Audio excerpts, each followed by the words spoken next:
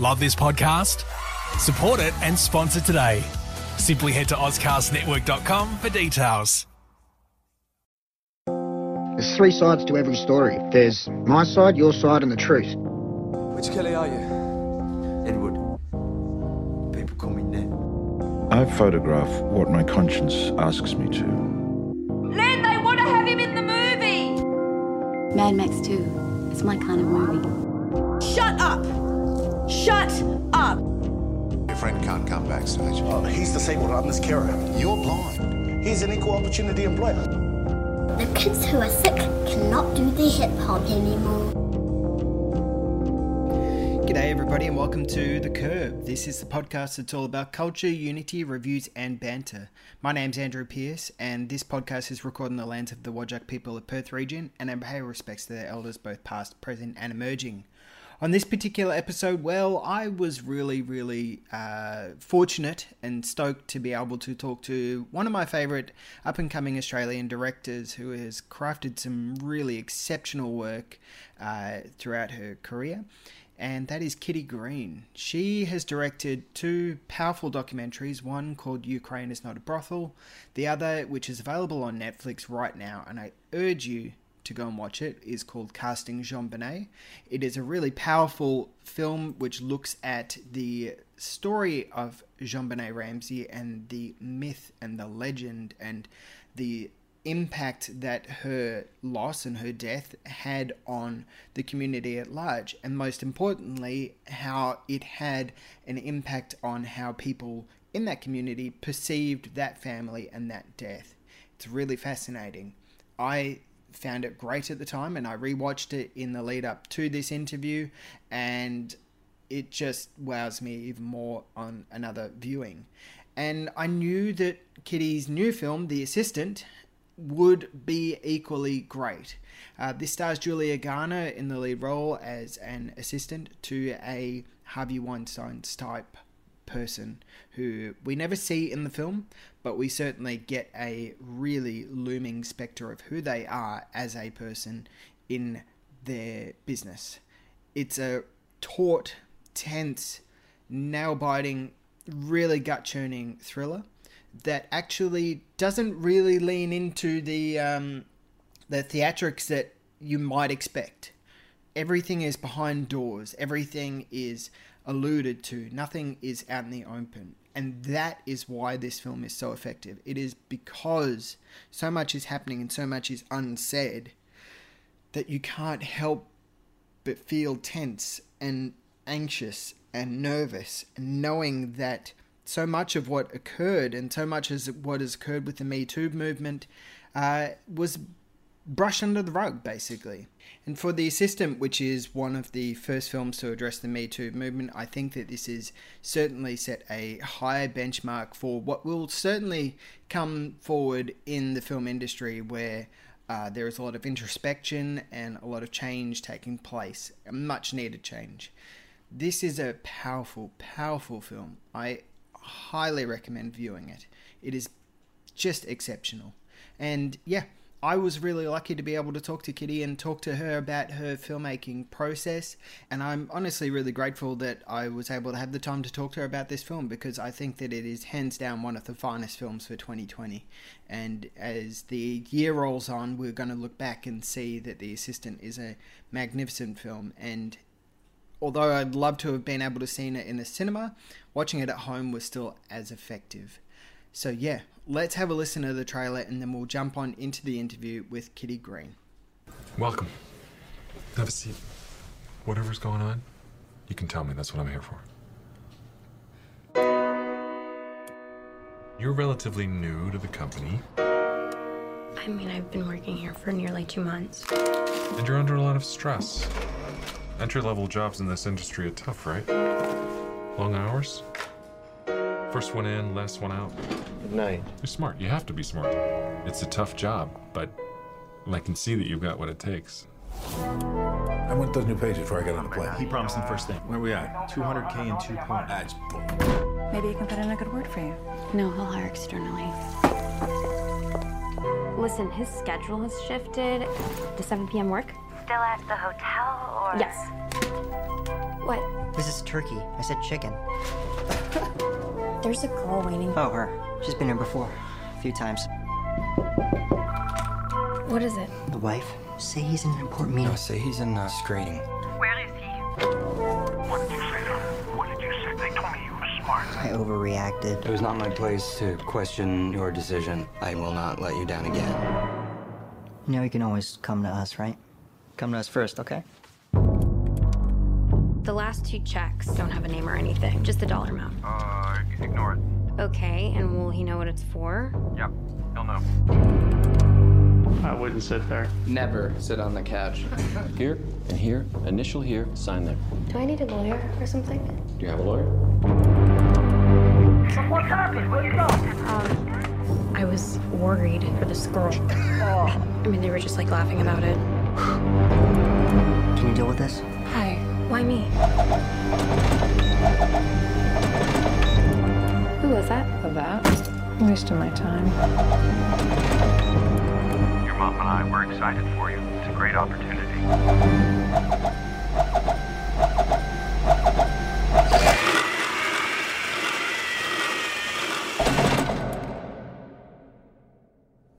What can we do? Do about what? Good morning, Kitty. How you doing? It's Andrew Pearce here from The Curb. Hi, good, thanks. How are you? Yeah, good. Hey, thank you so much for spending the time to have a talk about your excellent film. It's just a really, really brilliant film. Congratulations on it. It is just, yeah. I watched it the other day and was left a little bit jaw-dropped by it because it's just a really excellent film. So congratulations. Oh, thank you so much. That's lovely. Yeah. I appreciate it. Yeah. What's it like to have your film released now? I mean, it must be a bit different because obviously I would be hoping to see this in a cinema, but unfortunately it's at home. So what's that like for you as a filmmaker? Well, I was fortunate enough to get, I did a few festivals. I did Telluride, Sundance, and Berlin. And then I had a release in the US, a small kind of theatrical release right before kind of all this virus hit. So we were lucky enough to get a bit of a cinema release. So I don't feel like I, was completely cheated. Oh, that's good. It's not too bad. But yeah, it's a pity that my family and friends can't, walk down to the local cinema and see it. So it's a bit sad. But I'm glad we're getting it out there in any form, and hopefully people can watch it on their TVs or computers and not get too distracted by their phones. So let's hope for the best there. It is a very gripping film, and it's very, from my perspective at least, I think that, it really just grabs you right from the first frame and really immerses you in there. Thank you. Yeah. Appreciate that. Yeah, I'm in awe of it in so many different ways. So I'm trying to find out like kind of the best way of approaching how we discuss this film, because I think maybe we'll start off with Julia, because she is just exceptional here. And I haven't seen her in Ozark. I came to know her from The Americans, and she's great in that. But she's just brilliant here. I'm curious about the casting process and how you went about finding her, and what sort of work that you did with her as well to get this character to the point where she is. I mean, the script had barely any dialogue, like it was very spare, so I knew I needed someone who had an interesting look about them, I guess. And I had seen her in The Americans and thought she was wonderful, and thought she was really interesting, and so that striking, I guess. And so yeah, when my casting agent recommended her, I just thought that would be a great, choice. And we met, and she understood the script and the character, and we got along, and yeah, it was really. She was even wearing a pink turtleneck, I think, at the meeting, which I think influenced the character's costume. But it just seemed to work, that relationship. It was really wonderful. And then we had a month of rehearsal, I think, because we had an 18-day shoot, and it was so short that we needed to make sure that on the set we could communicate quite clearly, quickly. We didn't really have time to have discussions on the set, so we made sure we set aside quite a lot of time to have those conversations earlier. We met with a lot of assistants and kind of went through the script line by line and figured out where the character was at, kind of emotionally at any moment. It was wonderful. It's a really beautiful collaboration. I haven't worked that closely with an actor before, and so it was a real treat for me. Yeah, I'm curious for you as well, because going from something like casting JonBenet, which I absolutely loved, and I was around the same age as JonBenet when all of that happened, so it's kind of been this spectre over my life in a lot of ways that I've seen. I'd constantly think about what life she could have had if she was still around, and your film really kind of touched on that in a really fascinating way. So I'm curious, because there's this almost blend of documentary and fiction with The Assistant, and I'm curious how you took what you learned from casting JonBenet and applied it to The Assistant. Well, I went to fiction film school, so I studied narrative filmmaking, and so it was something I always wanted to do. But I ended up working in documentary because I actually was working behind-the-scenes documentaries for films, so as a way to get on film sets, essentially. So I and then I sort of picked it up, got interested in the form and made a few docs, and then slowly I'm kind of heading back into the narrative space, but sort of, film by film. So with JonBenet, we had maybe half of it was documentary shoot and half of it was a fiction shoot. I think we had a 2-week fiction shoot with a big crew, and I found that was a really lovely process. The Colorado crew were really wonderful, and so I think it wasn't a big leap to make a full feature film. It felt kind of like the natural kind of progression. Yeah. Yeah. Sorry, was that I don't remember the question. I'm sorry. No, that's okay. What is it like for you as well, coming from Australia and telling American stories? Because and also Ukraine is not a brothel as well. Like these are international stories, and you're bringing for want of a better word, a foreign perspective to it. So what's that like for you to come and tell these stories and explore them? Yeah, it's funny. I haven't thought about it that way. I just find subjects that I find interesting. In Ukraine, it was a feminist movement, a topless feminist movement, who were kind of very provocative, and I thought they were cool. So it started there, and then I guess JonBenet was sort of similar. It was feminine. It was about the media and the way the media covered these women, and I guess with JonBenet, it was a similar theme to that. So it didn't occur to me, like it wasn't about the fact that the fact that I was Australian didn't play into it at all. But the press seemed to care. Like critics seemed to be quite critical of the fact that I was foreign. Like who am I to tell this story? Whereas with The Assistant, I'm a young woman, so I kind of fit in within. It doesn't seem foreign for me to tell that story at all. So I'm not getting any pushback for that. But yeah, I don't know. It's always just about the subject and the issues and the themes and what excites me, I guess. Yeah, well, there's a universality to all of these stories. They're all things that are happening around the world, and yes, they may take place in America or Ukraine, but they're still, they apply everywhere. The Me Too movement goes all around the world, so it's not. Yeah. From my perspective, it shouldn't matter where you come from. That as an Australian coming and telling these stories, it shouldn't matter at all. So for you, how did you come up with the idea for The Assistant? Because it feels, certainly from my perspective, it's one of the first kind of Me Too films that's really truly addressing this whole narrative and the area that we're currently finding ourselves in. So how did you come up with this plot? And I'll ask you about investigation and stuff like that after this. But yeah, how did you come up with it? Right, yeah, I don't know. It's never that easy. I find that I always find this question difficult because it is like a lot of, I don't know. It's both through like my own experiences in the industry over the years where I felt like it was a lot more gendered than that my male colleagues were aware of. I'd kind of say, I'd complain about certain things and they would sort of say, oh, ignore it, it's nothing. And I'm like, no, it is kind of affecting my self-confidence. So it was a lot of moments like that kind of led to it. And then when I was kind of looking at doing something about misconduct and gendered environments, I started doing research into, I started on doing a little bit of a US college tour, because at the time, on campus was where those conversations were being had. The sexual assault crisis was kind of a peak of that. So everyone was talking about these themes and issues. So I kind of started chatting to students, and then the Weinstein story broke, and I kind of switched focus because I had a lot of friends that I had a few friends that had worked for Harvey Weinstein, but also for similar kind of predatory men. So I started chatting to them about their work environments and and kind of interested in what was preventing women from getting into positions of power in those environments and what was keeping them down and sort of sidelined. And that became kind of the line of inquiry, and I guess that's where, then the film was kind of born out of those discussions.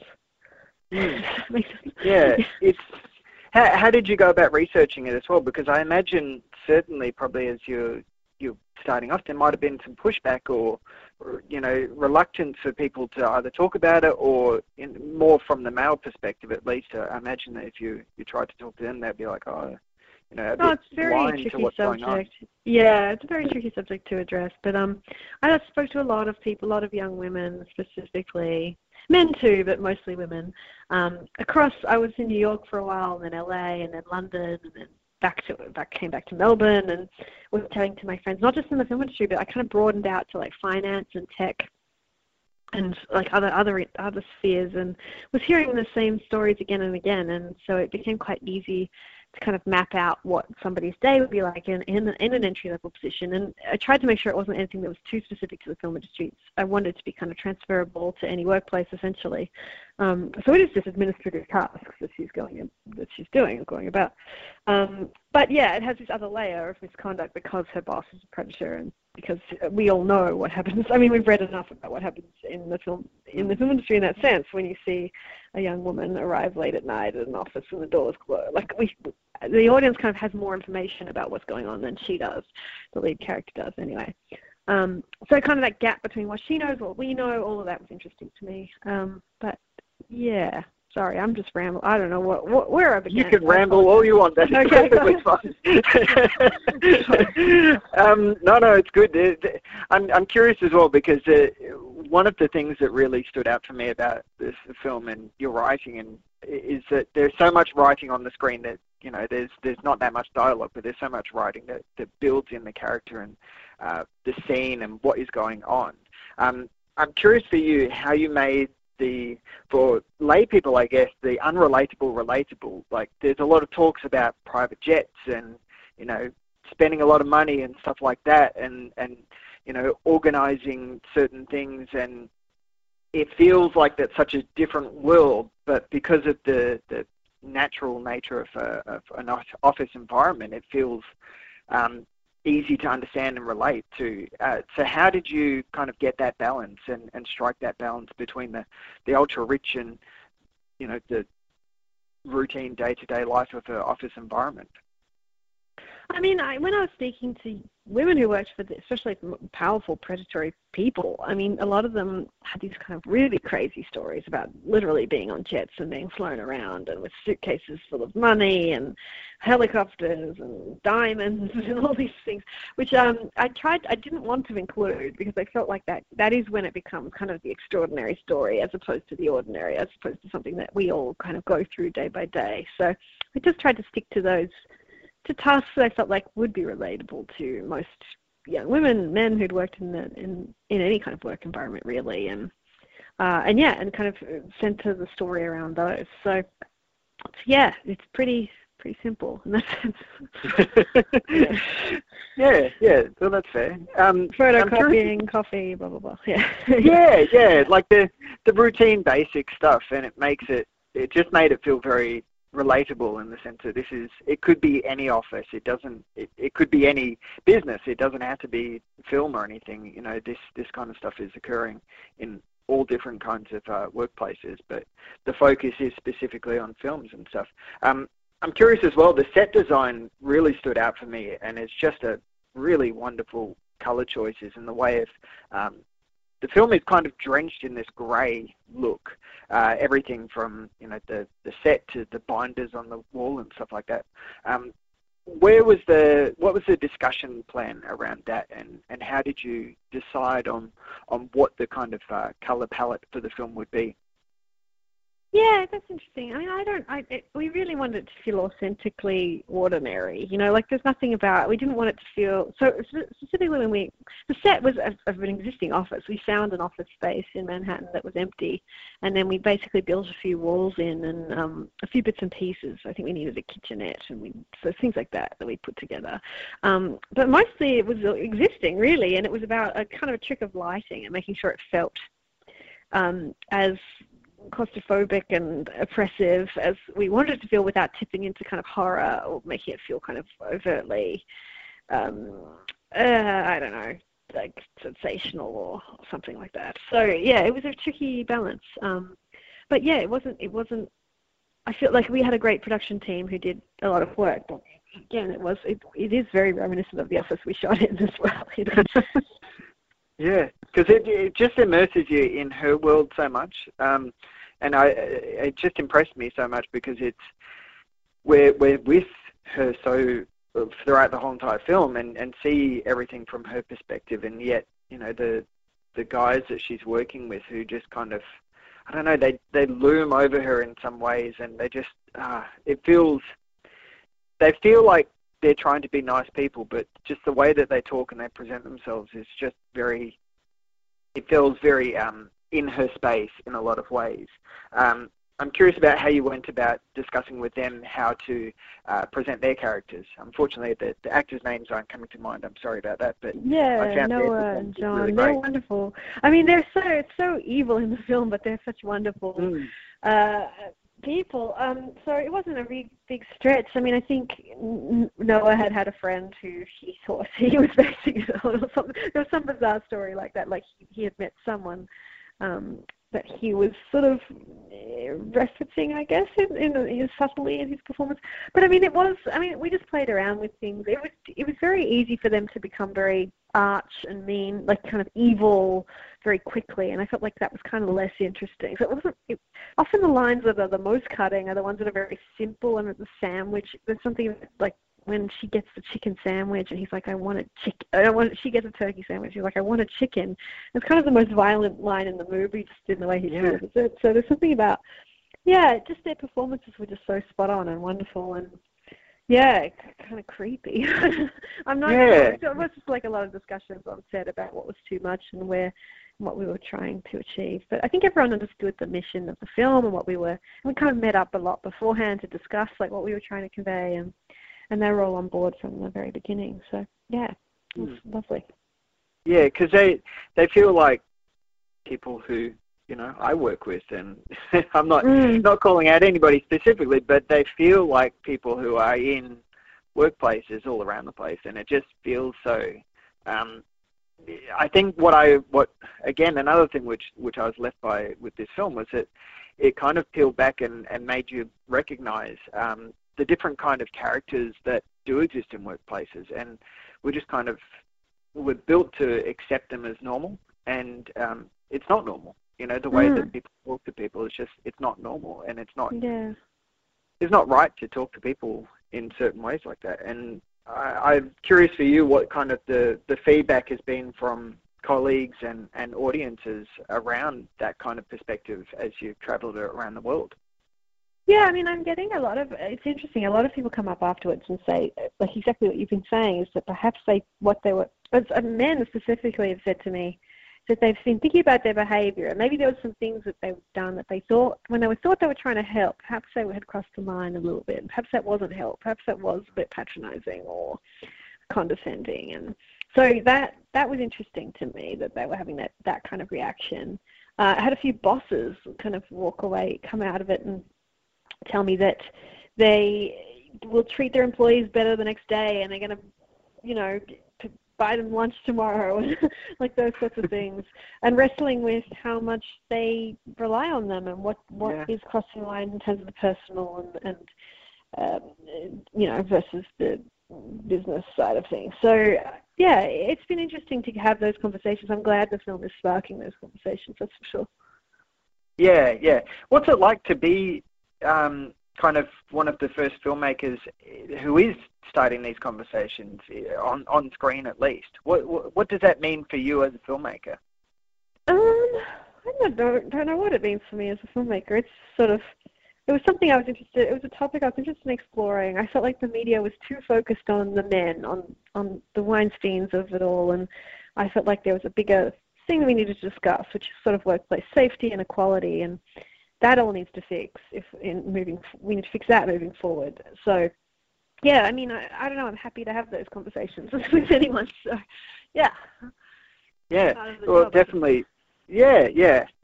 I mean, that's one of the things which I thought was really impressive as well, is that you never pointedly show the villain of the story. You know, it's always a door or an empty office, or he's not there, or it's a muffled voice on the other end of the line.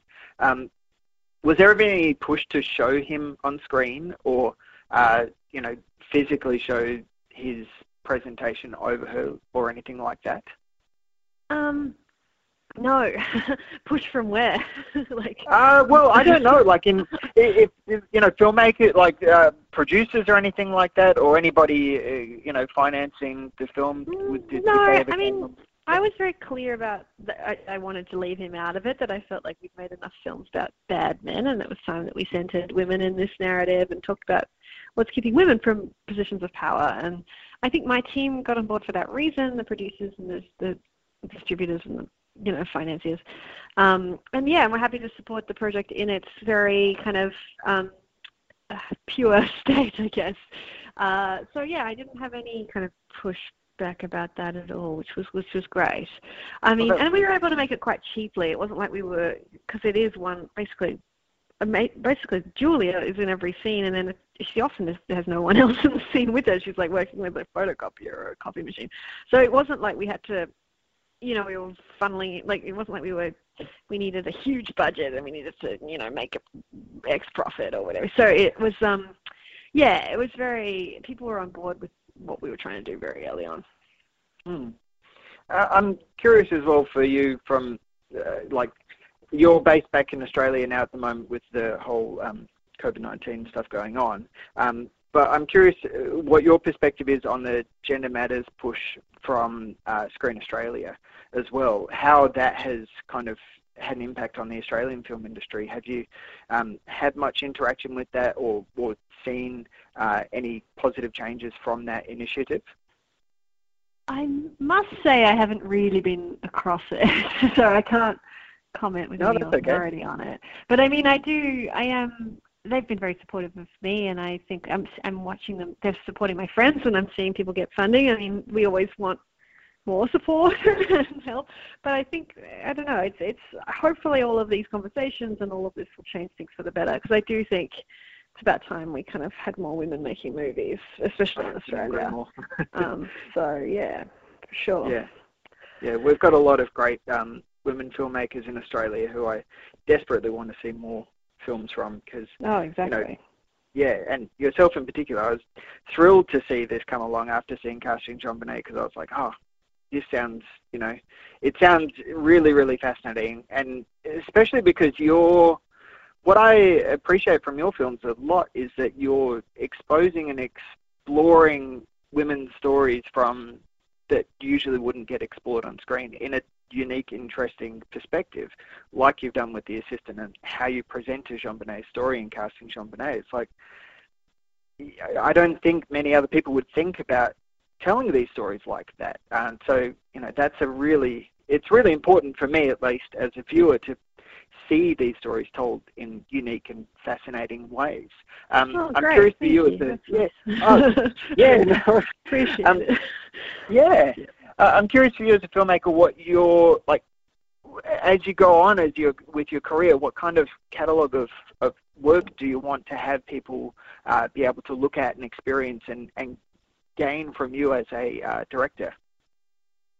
Gosh, I don't know about a catalogue, but I don't know. It's generally project by project. I'll find something I'm interested in, something I want to say, and then I'll figure out the best way to tell that with a story, whether it's through documentary or fiction work or whatever that is. So, yeah, I don't know. I'm more of a project by project person rather than facing on, figuring out the whole thing. So, I don't know. I'm sort of figuring out what's next. It's taking some time, I think.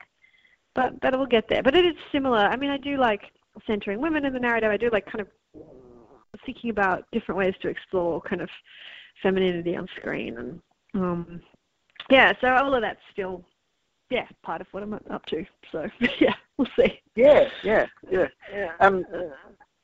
I'm curious as well for casting JonBenet. Like that was that made through Netflix, or did Netflix purchase it and then distribute it that way? No, we made that independently, and then they bought it, I think, out of Sundance. Cool. Well, what was that relationship like as well? Because that's where, like for me at least, talking to people who watch documentaries and stuff like that, they tend to find them on Netflix, and there's a lot of people watching them on Netflix. And certainly when that came out, the discussion that I was having with people was, have you seen this? Have you seen that? Have you seen this? And there was a real, it was appearing on their screens because that's what they watch. They watch a lot of documentaries on there. So I'm curious what that relationship was like, and being able to have your film basically delivered around the world in the instant. It's pretty it's pretty great. Scary. I mean, you get a review. I mean, I remember it going up on Netflix, and it was an original, so it's on everywhere at once. And you get a review on Twitter every 6 seconds. Somebody's written something about it, which is absolutely bizarre because there's just so much chatter and so many people are watching it. So it was really, really crazy. But they were very supportive of our very provocative film, and were very and were kind of happy for us to keep it weird. And I had a wonderful experience with them. It was really fabulous. No complaints.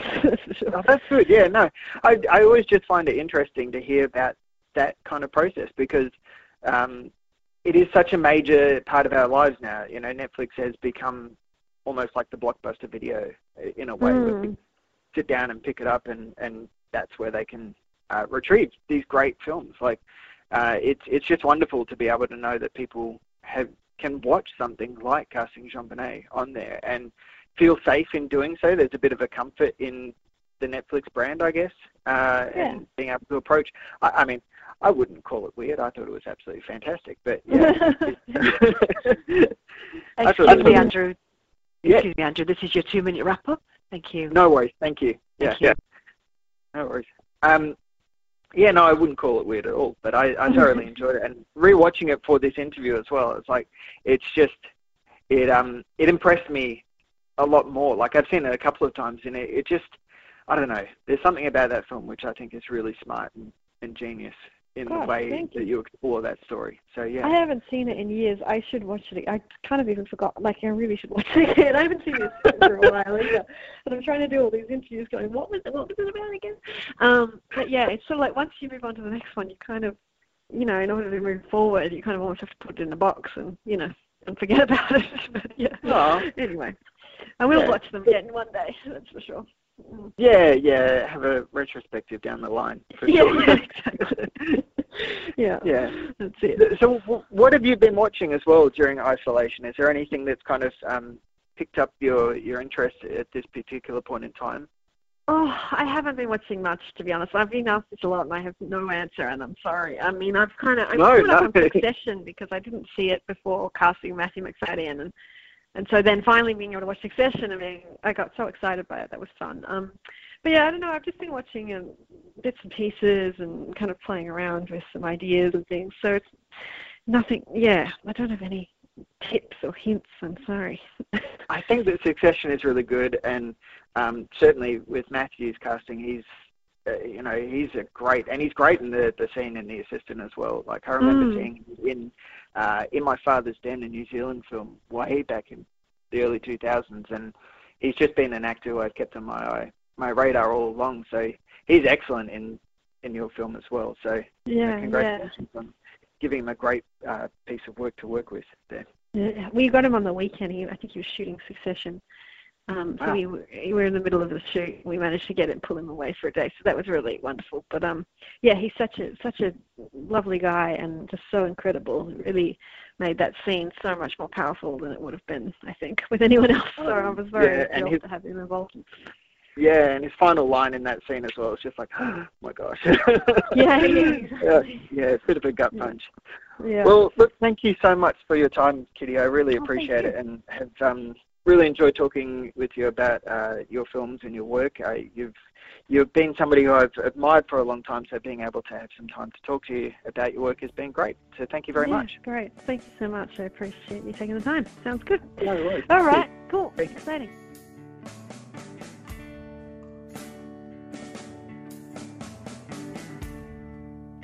That right there is Kitty Green talking about her film The Assistant, which is available on demand in Australia right now, and I highly recommend seeking it out and watching it.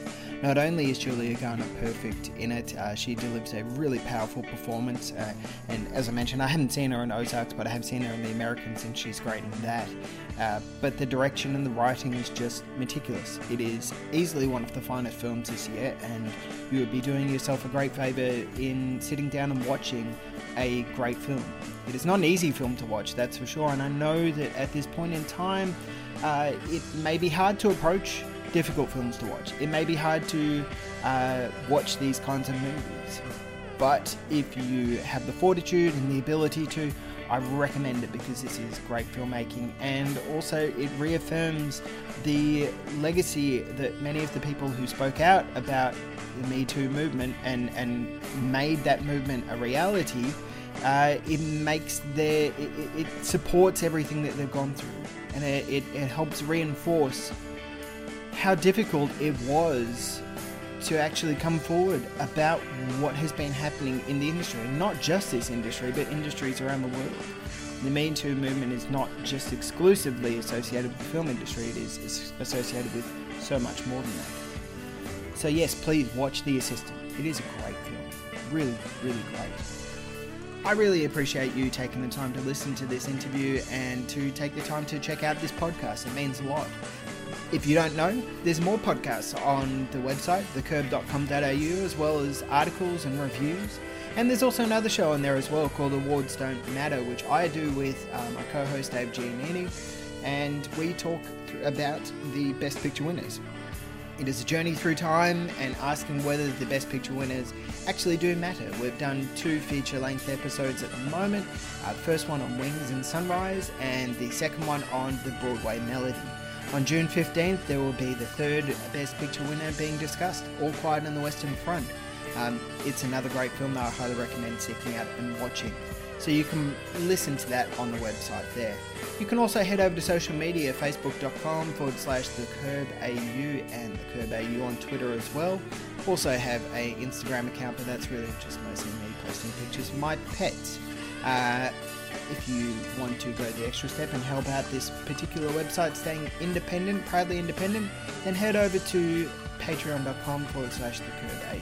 As little as $1 a month helps keep this website going, and that particular show that I was telling you about before, Awards Don't Matter, I put up early episodes on there as well for certain tiers, and if you join at the $1 level, you also get written reviews of all of the Best Picture winners as I go through it too.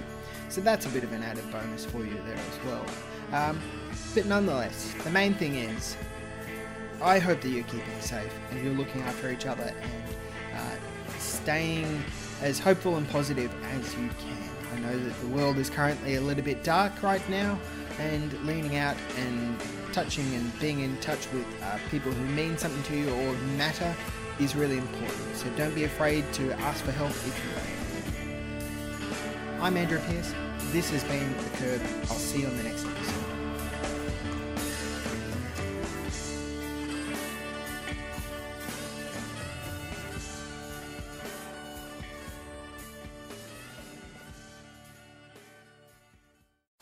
Love this podcast?